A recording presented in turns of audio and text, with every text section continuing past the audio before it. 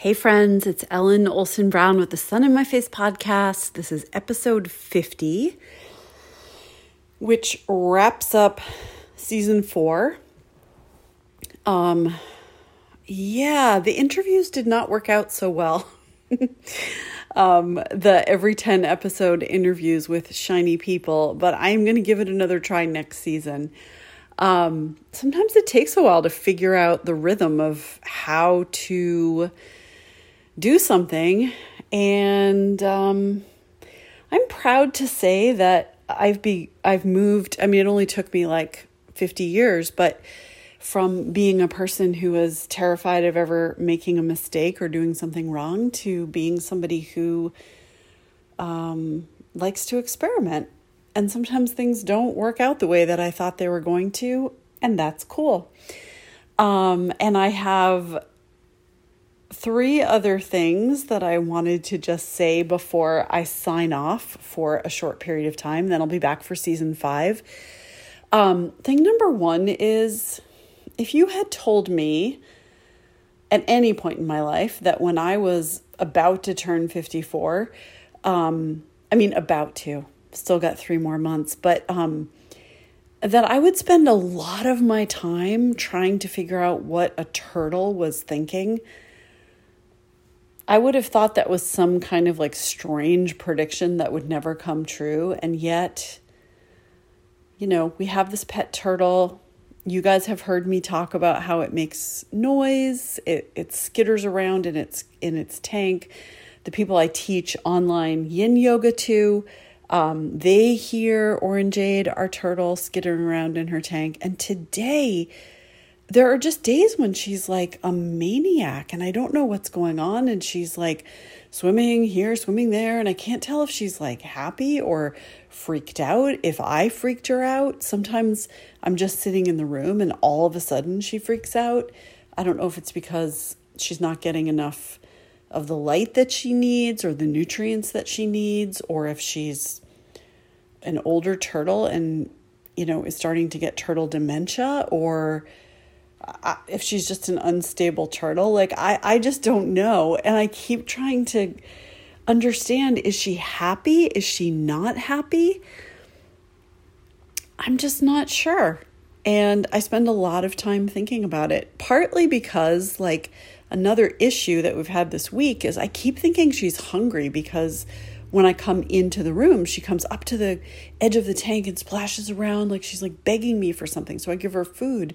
And all week she's been just letting the food like float around. She doesn't eat it. And then it gets gross in the bottom of the tank. And so I had to clean out the tank again today. And I have spent hours in the past few months cleaning this darn turtle tank.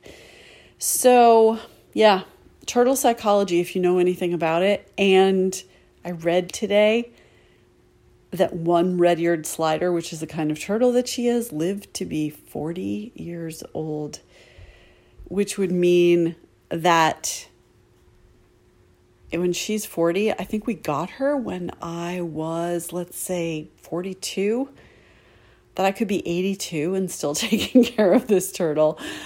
I don't know. We'll see what happens. But that's the first thing I wanted to tell you. The second thing I wanted to tell you is that my husband and I have been watching these K-dramas on Netflix, and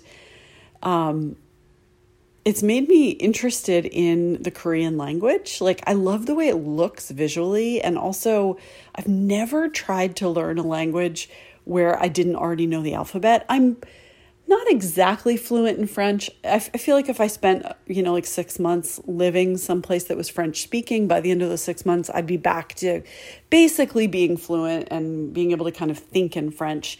And I can like read almost anything in French. But so I don't know how exactly we got to this point, but my son and I decided that we would, he's been learning Japanese on Duolingo, and I decided that I would start to learn Korean on Duolingo. We're having a competition now to see who can get the most points and have the longest streak. And I am having the hardest time. It's super fun. I spent a long time today on Duolingo, but I kept getting kicked out because I was making so many mistakes and I don't have like they did a good job with the gamification because, and also I almost bought like a real premium Duolingo account. I'm using the free version just so that I could get another chance to get my answers right. And right now I'm just learning the alphabet and it is hard.